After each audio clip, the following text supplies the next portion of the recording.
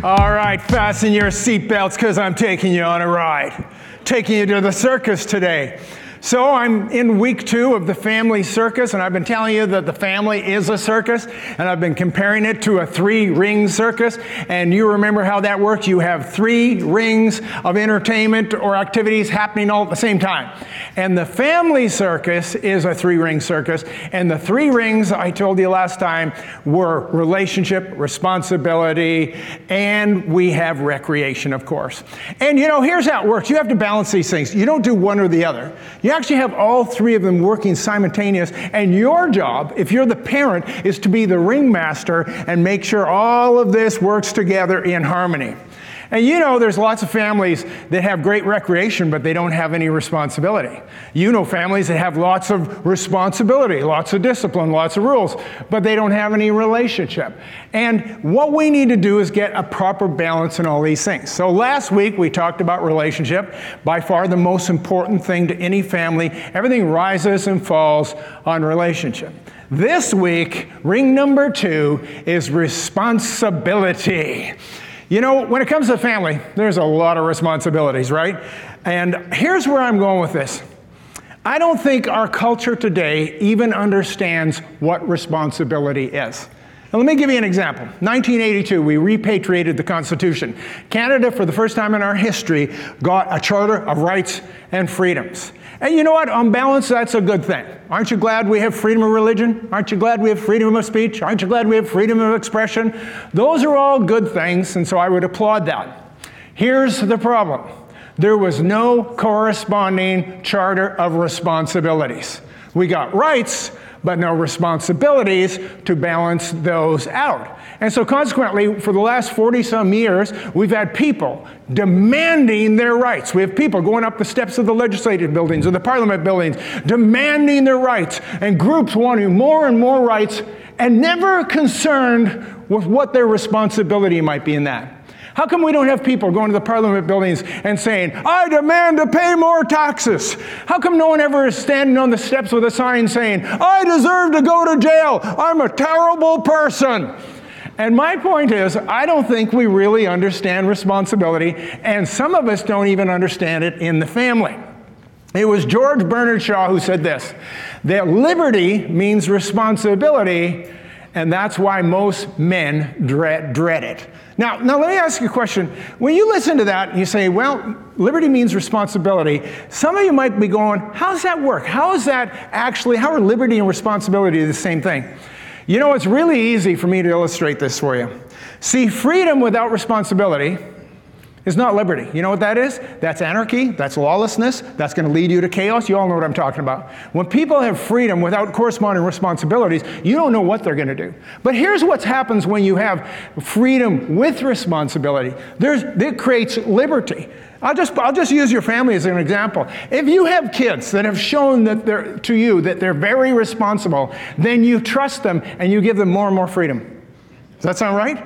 And when you take highly responsible people in your family or anywhere else for that matter, we trust them because they're responsible and you know they're going to do the right thing. And what that does is it ends up producing this great thing called liberty. And so when we look at mankind's propensity, our tilt is towards rights, not to responsibility. When the U.S. formed their country, for example, in 1776, they instituted a constitution, a Charter of Rights. 250 years later, they're still talking about it, arguing about it. They're still demanding their rights. And when God builds a society, he does exactly the opposite. I want you to think about this. He didn't give us a Charter of Rights. When he established this first country, the country of Israel, when he sent the Jews into the Promised Land, he didn't give them a Charter of Rights. He gave them a Charter of Responsibilities. You remember? It was called the 10 Commandments. And this is what he said. He said, this is what I want you to do when you get into the Promised Land. Do yourself a favor and don't kill each other and don't steal from each other, and don't lie to each other, and don't take one another's wives. And if you will do that, you will have a righteous and a good and a prosperous and a blessed land. Does this all make sense to you? You see, rights flow out of responsibility. And the more responsibility you live in, and the more responsibility you instill into your family, the more rights and freedoms that people have. So that's my little thesis. We're going to jump into the scripture. And this is in Ephesians chapter 5. We're going to start at verse 33. And this is what it says. Nevertheless, let each one of you in particular love his own wife as himself, and let the wife see that she respects her husband. Children, obey your parents in the Lord, for this is right. Honor your father and your mother, which is the first commandment with a promise, that it may be well with you and you may live long on the earth. And you, fathers, do not provoke your children to wrath, but bring them up in the training and the admonition of the Lord. Now, this is Paul's writing. This is his treatise to the family, his instruction to the family. And he says, this is what the family should look at like. And every one of those things he mentioned were responsibilities, weren't they? The responsibility of the husband is to love his wife. The responsibility of the wife is to respect her husband. Ladies, aren't you glad you don't have to love the old lug? You only have to respect him. The responsibility of the children is to obey their parents. Now, the next one, most people misunderstand it, because right after that, he says, honor your father and mother. Actually, he's not writing that to the children. I don't have time to go into it, but that's actually to adult children about honoring their elderly parents, that commandment. And he says this, he says, honor your elderly parents, for it is the first command with a promise. And the promise was that things will go well with you and you will live long on this earth. So what happens is when we take that responsibility, things go our way and we live long on this earth. And I look at our world today, which is not particularly honoring their parents. We're sending them off and go live somewhere else and take care of yourself and hire, maybe the government should take care of them. And we haven't honored our elderly parents. Well, you know what? If you don't honor your parents, if you do honor them and you get long life, then that means if you don't honor them, you deserve to die. That's the way I interpret this. So then he goes on, and he actually starts talking about the responsibility of the fathers. And he says, fathers, here's your responsibility to your children. Don't provoke them to wrath. I'll tell you what Paul's doing here. He's actually reinterpreting or actually correcting an Old Testament misconception. See, even Christians today believe that their job of the parents is to discipline the kids by beating the crap out of them. And that is kind of an Old Testament notion that people get from some of the Proverbs, like spare the rod, spoil the child. And I've heard Christians teach on this, that it's our job to beat and discipline our kids physically. But Paul corrects that and says, no, fathers, don't provoke your children to wrath. How many of you knew a family growing up, or maybe you were in this family growing up, where the father was a strict disciplinarian? How many know one of those families? And how did those kids turn out? In most cases, they were the most rebellious kids, weren't they? They rebelled against that because they didn't have the love and they didn't have the nurture. And so Paul's he's correcting that misconception. And he says, fathers, don't provoke them to wrath. Here's what I want for you. I want you to train them and admonish them in the Lord. And we're going to spend a lot of time talking about what that is today. But first of all, I want to go back to the circus for a moment if we can. So one of the things we love about the circus, or we used to, was how they tamed the wild animals. I mean, they had tigers and they had lions and they had elephants doing tricks. How did they tame the wild beasts? Anybody know? They trained them. Now, here's the most important question here. When did they train them? When they were young or when they were old? Young. What would happen if they trained them when they were old? Would it work? It actually wouldn't work. You have got to train these animals when they're young so that it seems normal. And I'll tell you, the stuff they get these animals to do is not normal. I mean, look at this picture. How do you train a tiger to want to jump through a flaming hoop? How many of you would jump through a flaming hoop? Do you think the tiger wants to jump through a flaming hoop? He doesn't want to jump through a training hoop or a flaming hoop. But what happened was his trainer convinced him that that was normal. And so he does it. And this is my favorite picture. You know what these tigers are doing? You know what they're doing? You know what this trick is? They're saying grace. They're saying grace because that's lunch right in front of them. He doesn't know that. And my simple point is this, is how are you going to train the wild beasts that live in your home, called your children?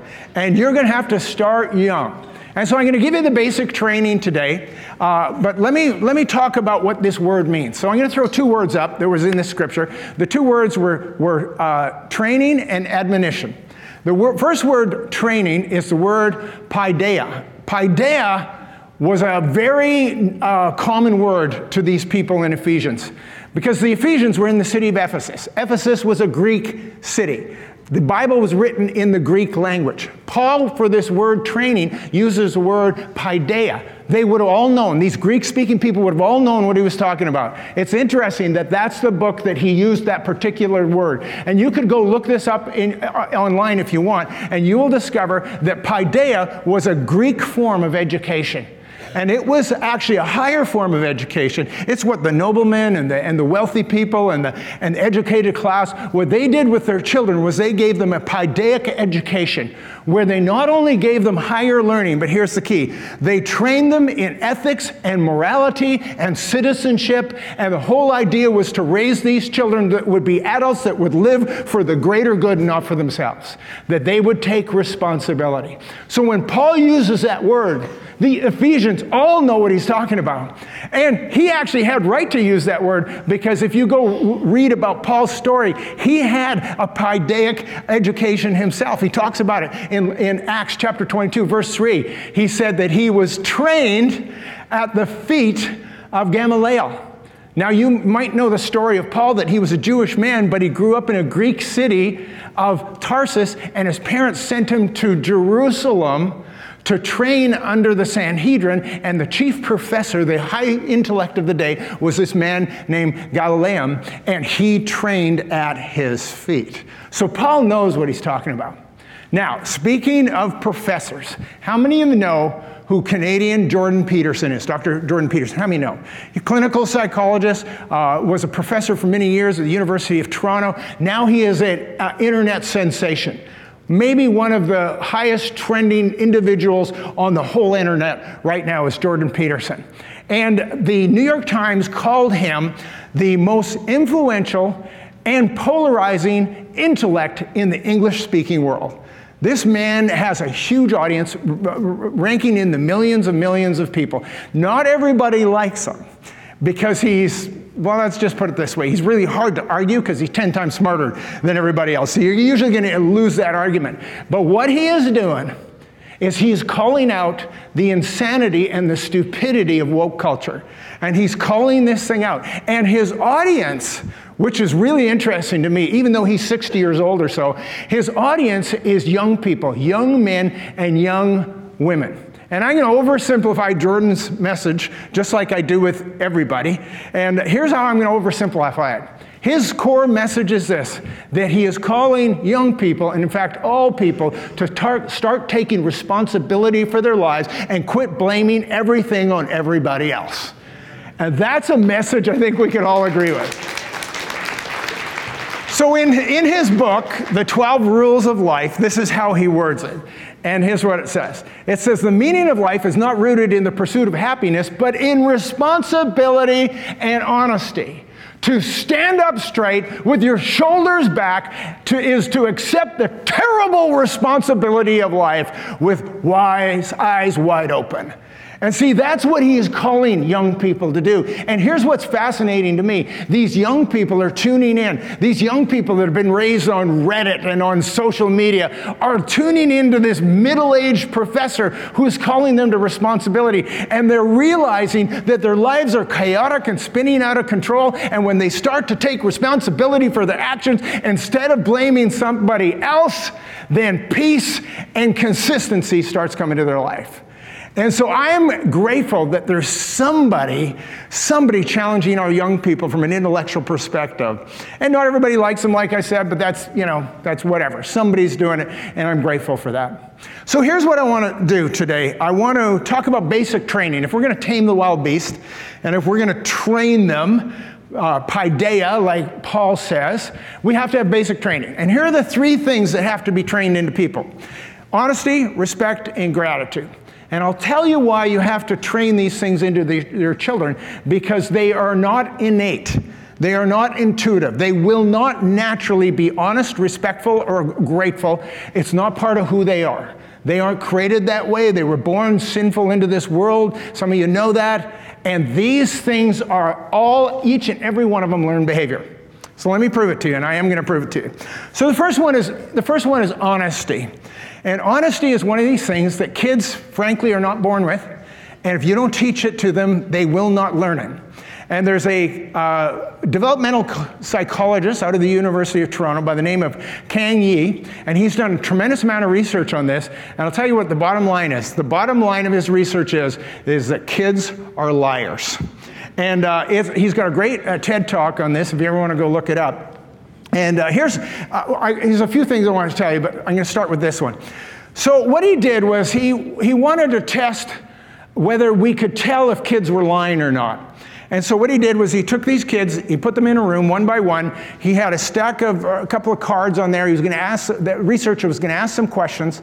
But then in the middle of it, and they were told that they're going to win this really great prize if they get these answers right. But then in the middle of that, before they asked the questions, the researcher said, oh, I forgot something. He left the room, turned and said, whatever you do, don't peek at the cards. And so she left the room, and then she come back a minute later, and the whole thing is videotaped. So they knew whether the kids had peeked at the cards or not. Now, here was the whole test. It wasn't about whether they were going to get the answers right. The big challenge of this test, this research, was A, was the kid going to peek? And B, if the kid did peek, whether they're going to lie about it, right? So here's what I'm going to do. I'm going to show you the video of these two kids, and they're going to get asked the question, did you peek? And your job, watch very, very carefully because it's only a few seconds long, and your job is to look at these two kids, and I want you, when I run the clip, to tell me which one of these kids is lying. One of them's lying. Okay, you ready? So let's roll the clip. Did you peek? No. And this is child number 2. Did you peek? No. All right, so there you saw it. It just went by in a few seconds. So one of these two kids peeked. How many of you think it was kid number 1? How many think it's kid number 1? Okay. How many think it was kid number 2? Wow, almost all of you went with kid number 1. You know what the answer is? Kid number 2. Kid number 2, the girl is the liar. And here's why you look at that little boy, and as soon as you looked at him, you thought, he's for sure lying. That little, that little impish face, he's got guilt written all over him. And then the girl, she immediately shook her head, didn't she? No hesitation. She is a very good liar. And she convinced all of you. And here's what Dr. Yi's conclusion was, is it doesn't matter how well you are trained, you cannot tell if somebody is lying. And he's saying to parents, you can't actually tell if your kids are lying. There's absolutely no way for you to tell that because they're all liars. Now, I'm going to show you something. I'm going to prove that to you in a moment, but I'm going to show you one more clip, and I want you to tell me whether this kid is lying or not. Ready? Here it is. Roll tape. Do you need to wash your hands? Did you eat cake? Nope. You didn't have any cake? No. What have you been eating? Nothing. Nothing. How many think she's lying? Yeah, she's lying because she's got the evidence all over her face. And not only that, when she holds her hands up, I didn't run the whole clip, but if I ran it, she holds her hands up, they're just covered in chocolate cake. And she's going into the washroom to wash her hands. And so her mom says, where'd you get that sticky stuff on your hands? She says, from the floor. And she just lies and lies and lies and lies. And so anyway, here's what Dr. Yi discovered with kids. That at the age of 2, and here's the graph, at the age of 2, 30% of kids will lie to cover up some transgression so they don't get punished. By the age of 3, 50% of them will lie. By the age of 4, 80% of those kids will lie. And Dr. Yi's research shows you that actually by 4 years old, 80% of kids are liars.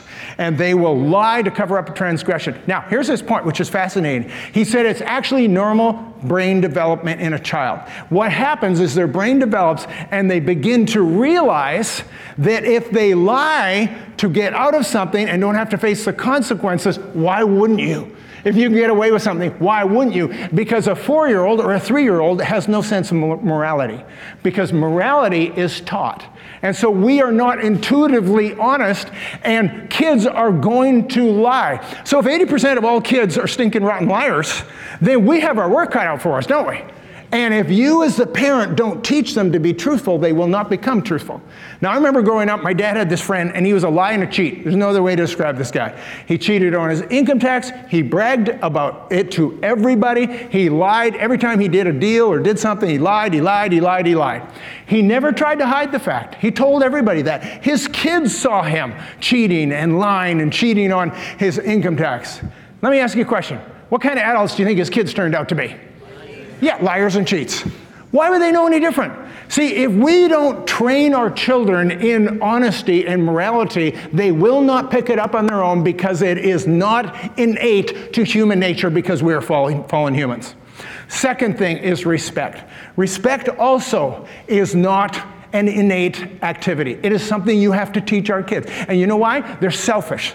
All kids are selfish little brats. That's how they came into this world. I'm sorry I'm insulting them, but it's just true. And the scripture tells us that said the imagination of a man's heart is evil, even from his youth. Why? Because we are descendants of Adam and Eve, and we are fallen creatures. And by nature, we come into this world selfish. And if you don't train selfishness out of kids, they will stay selfish for the rest of their lives. And so you have to teach them respect. So here's the question I always ask parents, and I'm going to ask you. You know that everybody loves and enjoys their children. Everybody enjoys their children. I mean, most people anyway. The big question is this: does anybody else enjoy them? And I think that's an important question and an important distinction for people, is does anybody else enjoy their kids? Your kids. And so, I'm going to tell you a little story about this. This is going to totally sound like I'm bragging, but I'm telling you, it is not. This is a true story, and if it wasn't true, I would be bragging, but it's true. So when our kids were younger, we used to take them out once every week or every 2 weeks for pizza or tacos. They love to do that. I bet your kids love to do that. But we made a deal with them. We said, when we take you out and we're sitting in that restaurant, we want you to be polite, and we want you to be respectful, and we want you to be behaved, and there will be no screaming, and there'll be no crying, there'll be no throwing food and cutlery at people. We are not going to be doing that. Because if you don't do that, we won't be going back again. And so we always made that really clear. We drilled that into them before we went out. And so when we got out, now our kids were far from perfect. I understand that. But when we went out for dinner or for lunch, they were always well behaved. So much so, and here's the truth part that you're not going to believe, so much so that strangers used to walk over to our table and compliment us on how polite our children were. And on 2 occasions, you go ask my daughter, on 2 occasions, people came by and gave them money. Gave them money. And my kids would be sitting there with a toonie or a loonie in their hand, and they would look at them and say, "Why are people giving us money?" And I said, "Because you're polite and respectful and not a stinking, rotten, snotty-nosed brat. That's why. And people like that better." See, I had to explain stuff like that to them. And so respect is one of these things that we're going to have to train our kids. Everybody enjoys your kids. Everybody enjoys their kids. Does anybody else enjoy them? That's my big question. The third thing is gratitude. Again, gratitude is learned behavior. It does not come naturally. When I was growing up, let me see if you can remember this one. When I was growing up, our parents used to ask us this question. So, what are the magic words? Who remembers what the magic words were? Yes, please and thank you. You ask the new generation that same question. You say, what are the magic words? They'll say, abracadabra. They don't have a clue what the magic words are, right? And see, gratitude is something that is actually, once again, learned behavior. If you don't train your kids to be grateful, they actually won't be. And it's something that you look around today, and you all know times where you have looked and you thought, why are these kids not saying thank you? Why are they not saying please? What is wrong with these kids? I'll tell you what's wrong with these kids. They're parents. Their parents. You know, when I'm at a restaurant and I see these kids just going crazy at the table and yelling and screaming and taking a tantrum on the floor out in public, I want to walk right over and slap the parents is what I want to do, because they're the real problem with this. And I remember when we hosted birthday parties. How many of you hosted birthday parties for your little kids? You all did this. It was required. Nowadays, if you hold a birthday party, you better take a second mortgage out in your home, because you're going to have to get a clown and live animals and helicopter rides. It's going to cost you a fortune. And then the big question is how many of these snotty-nosed kids are going to actually say thank you when they leave? And Kathy and I used to always take bets on it, and we would try to guess which kids were going to say thank you and which kids weren't. And it was really easy to figure out. You know why? Because we knew their parents. And you could tell from their parents, if we knew them well enough, we would know if are these polite parents? Are these the kind of parents that are training their kids in these things? And we could almost guess to the kid which one was going to say thank you at the end of the day. It's a remarkable thing, because it's not about kids. The kids are ungrateful and selfish by nature. So we're going to have to train them. We're going to have to instill these values into them. So I got to tell you this little story. You'll get a kick out of it. So I don't know, about 10 years ago maybe, our son, maybe he was 25 at the time, he took a bunch of his friends to the lake. He said, Pop, can I take my buddies, a bunch of guys, it's going to be 8 or 10 of us, and can we go to the weekend to the cottage and use the boats and go fishing and all do this stuff? And I said, yeah, you can do that. Just respect the place and don't burn it down, and you know the rules. So yeah, so off he went and spent the weekend, and they had a great weekend. And when we got back, a few weeks later, the cottage was still standing. They hadn't burned it down, so that was pretty good. And so anyway, I didn't think any more of it. 6 months later, we're now in December. It's Christmas time. We're at this event, and one of my son's friends comes running up to us and says, Mr. and Mrs. Hughes. That's what he calls us. Mr. and Mrs. Hughes, I just wanted to thank you for last summer when you had me down to your summer cottage. And I'm looking at him thinking, I don't remember having you to my summer cottage. He didn't seem like a guest I would have. And I said, I was lost. I said, what do you mean? He said, Jordan, your son Jordan, he took us all down in August to your summer place. And when I saw you in the room here, I wanted to run over. And I just wanted to thank you so much for having us down that weekend. It was a great weekend. And I looked at him and I knew exactly what I wanted to say to him. And I said, son, do you know either of my daughters? And he said, yeah, I know them both. And I said, good, because I give you permission to marry either one of them. This is a true story. This is a true story. Now, unfortunately, my daughters married other guys. So, they turned out okay. What am I going to tell you? But here's my point. Honesty, respect, gratitude, they're not going to figure it out on their own. And if these are the three big ones, these are the basic training, these are the things that we are going to have to instill in our kids, and if we don't do it, it ain't going to get done. Now, let me retrace something I talked about last week. So last week I gave you some stats on how much time parents are spending with their kids. And the average father is now spending 7 hours a week. The average mother, 14 hours a week with their kids, like good quality, decent, influencing time. Today I'm going to show you how much time kids are spending in front of a screen. The TV, the computer, their cell phone. You're going to be staggered when you see it. Here's the stats on it. This isn't per week. This is per day. And this number is going up every single year. And tweens, 8 to 12-year-olds, are now spending 5.5 hours every single day in front of a screen. And teens, 13 to 18 years old, are spending 8.5 hours. 8.5 hours a day in front of a screen. Now, they can argue they're doing their homework, but I don't believe they're doing homework for 8.5 hours. I think they're spending 8.5 hours training to be a degenerate. That's what I think. I think that's a full-time job for them. You think, oh, I don't know what's wrong with my teen. I know what's wrong with your teen. 8.5 hours. You don't work 8.5 hours a day, but our kids are working 8.5 hours being influenced by what's online. And let me tell you what's online. It's not how to behave well. It's not how to take responsibility. It's kinds of things that would absolutely blow your mind. They are being exposed to things that you and I, thank God, never even dreamed of when we were growing up. But our kids are being exposed to such debased things today. If you actually knew, you would be shocked. Now, in the interest of full disclosure, I got to point out that when I grew up, I was into some dark stuff. I was watching television, and I wasn't watching the good stuff. I was watching the bad stuff. I was watching television shows with scantily clad women. I was watching shows about witchcraft and about sorcery. I'm going to show them to you. Maybe you'll recognize them. Scantily clad women, Gilligan's Island. Witchcraft, Bewitched. Sorcery, I Dream of Jeannie.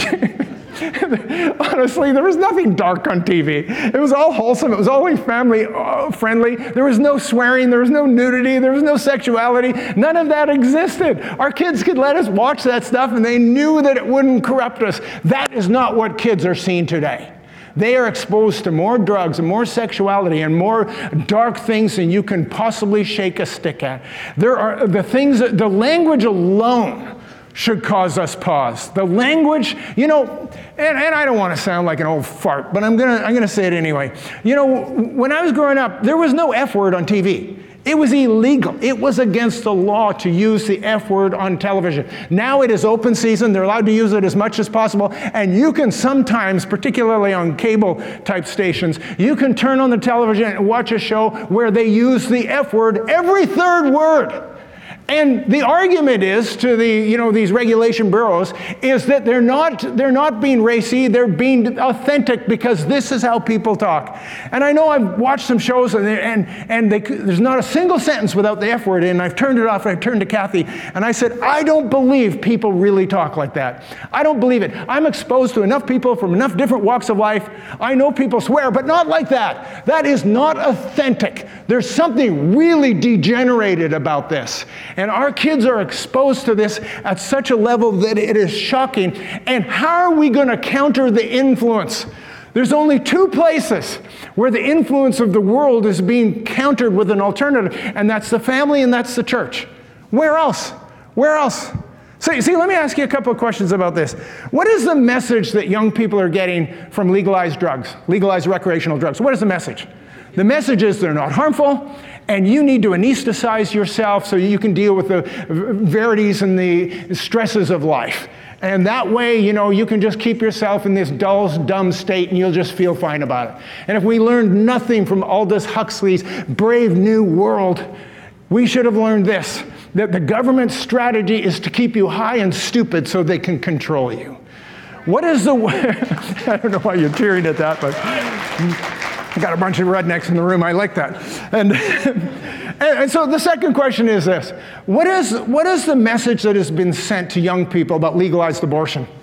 I'll tell you the message is that you don't have to take responsibility for casual sex. You can do whatever you want. And if by chance you end up having a pregnancy out of it, you don't need to let that inconvenience you in the least because you can just go right ahead and kill the baby without any consequences. That's the message. What is the message that has been being sent to young people about gender?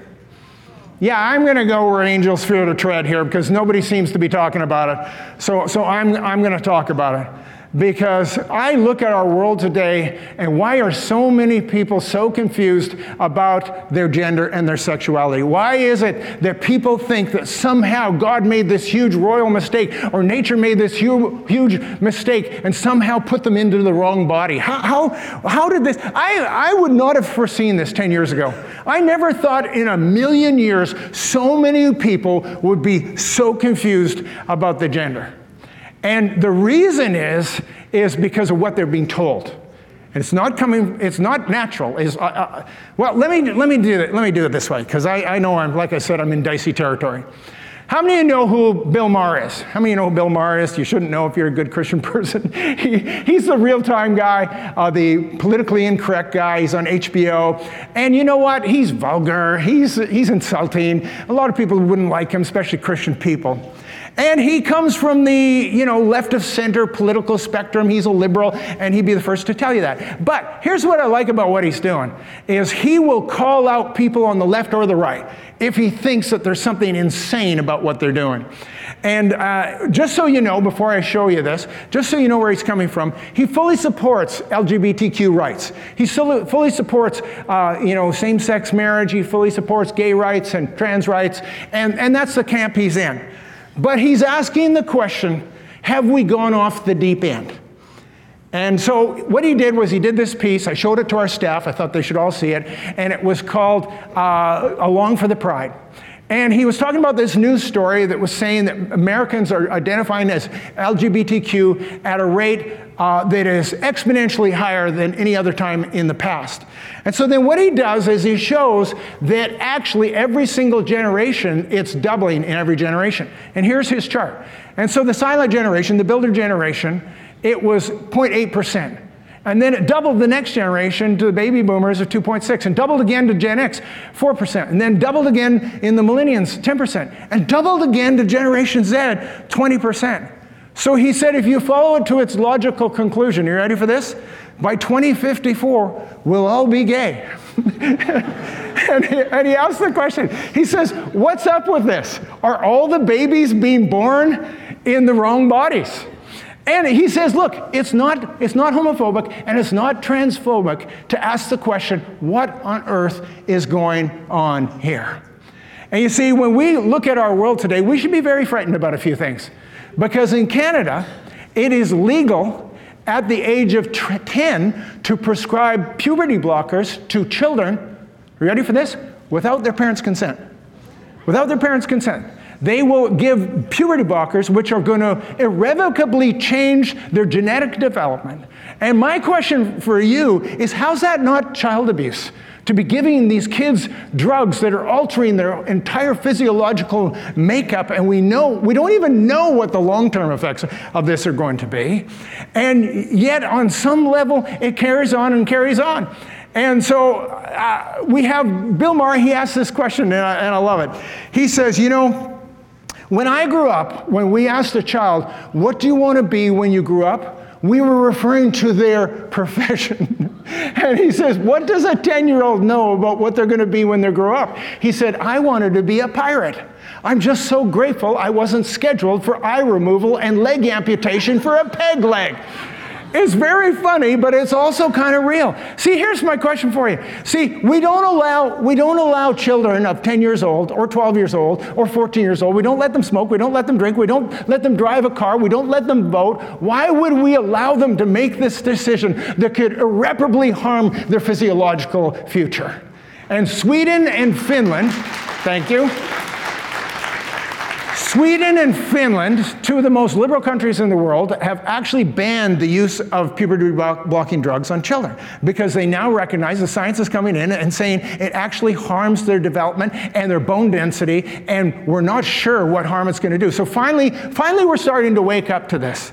And the whole point of this question, and why I'm throwing this out to you, is this is the message of the world. This is the confused message that has gone over the deep end, irrespective of what your view might be on, marriage and on gender and on sexuality. We've gone too far. We have gone over the cliff, and somebody needs to bring this back. And we maybe can't change the world around us, but you can change your family. And if you don't talk to your kids, who's going to talk to them about this? You're going to have the difficult conversation with your children, because guess what? Nobody else is having it. So the first thing is this, it's training, paideia. The second thing is admonition, and I'll just crash land this message with this. And it's the Greek word nouthesia. And nouthesia means to put someone back in their right mind. Nou is mind, and thesia is to put right. And what it means is to warn or correct someone. And again, when we come to correcting our kids, there's a very important way to do it. And you don't do it by reacting out of emotion and frustration. You've all seen that, where the kids are misbehaving and they're misbehaving. It's driving the parent crazy. You've probably all been there. And then they get all frustrated and they lose their cool and they yell at their kids, or worse yet, they swing at them and hit them. It's the absolute worst form of discipline. And the proper form of discipline is to, before the fact, before they have misbehaved, you correct them and you warn them what the consequences will be. So, for example, Jesus did it. He used nouthesia. He used admonition. And you remember the man he healed at the pool of Bethesda. He came up out of the water, or not from the water. He came up healed and started walking on his feet. And then he says to the man, go your way and what? Sin no more, lest what? Lest a worse thing come upon you. So what did he do?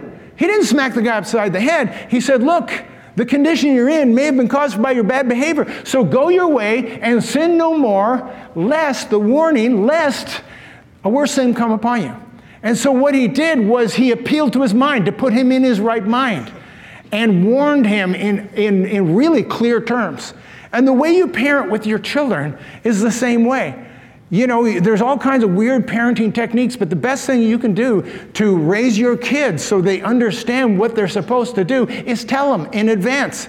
And you give them a warning. You tell them what you're required of them. So I'm just going to close with this one quick story.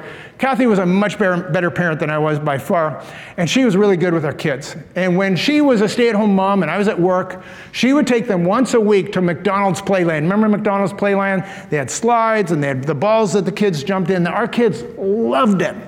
But here's what she said to them. She'd say, okay, we're going to go to McDonald's. Every Tuesday they went. She said, we're going to go to McDonald's this morning. We're going to spend 1 hour, exactly 1 hour. And after 1 hour, I'm going to tell you it's time to go. And here's what I need you to do. To put on your boots and to put on your jacket and come peacefully and quietly for us to go home. Because if you scream and if you cry and if you yell and if you refuse to go with me, we're never going again. What did she do? She appealed to their intellect, even though they were 2 and 4 and 5 years old. And do you know that never once did they misbehave? They're pretty smart. You can train your children. And it's incumbent upon us. We have all of these influences in the world taking our kids out, people. And there's never been a more critical time than today for us to be parents and to not provoke our children to wrath, but to train them and admonish them because we can set them on the right path. Train up your children in the way they should go, and when they're old, they will not depart. Let's stand together, shall we?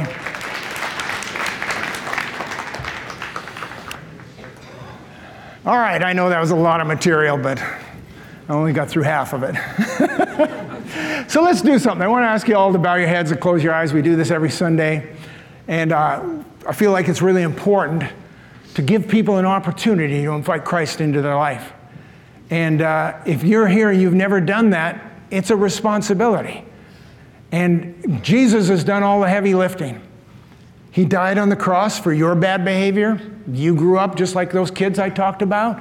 And you're in this place where you've got some things in your life you need to correct. And the way you correct them is by coming to the cross and accepting the fact that Jesus died on the cross for you. And I'm going to make this really simple. I'm not going to call you out. I'm not going to call you forward. I'm not going to ask you to say anything publicly. But with every head bowed and every eye closed, if you know that today you need to make a decision to be a follower of Jesus and make that right, I want you to just slip up your hand right where you are. Not calling you forward, right where you are. Nobody's looking around, right where you are. Just take a moment. Thank you at the back. Thank you at the side. Anybody else want to join these folks today? Just take a moment. Maybe you knew them in the past and you've slipped away and you need to come back.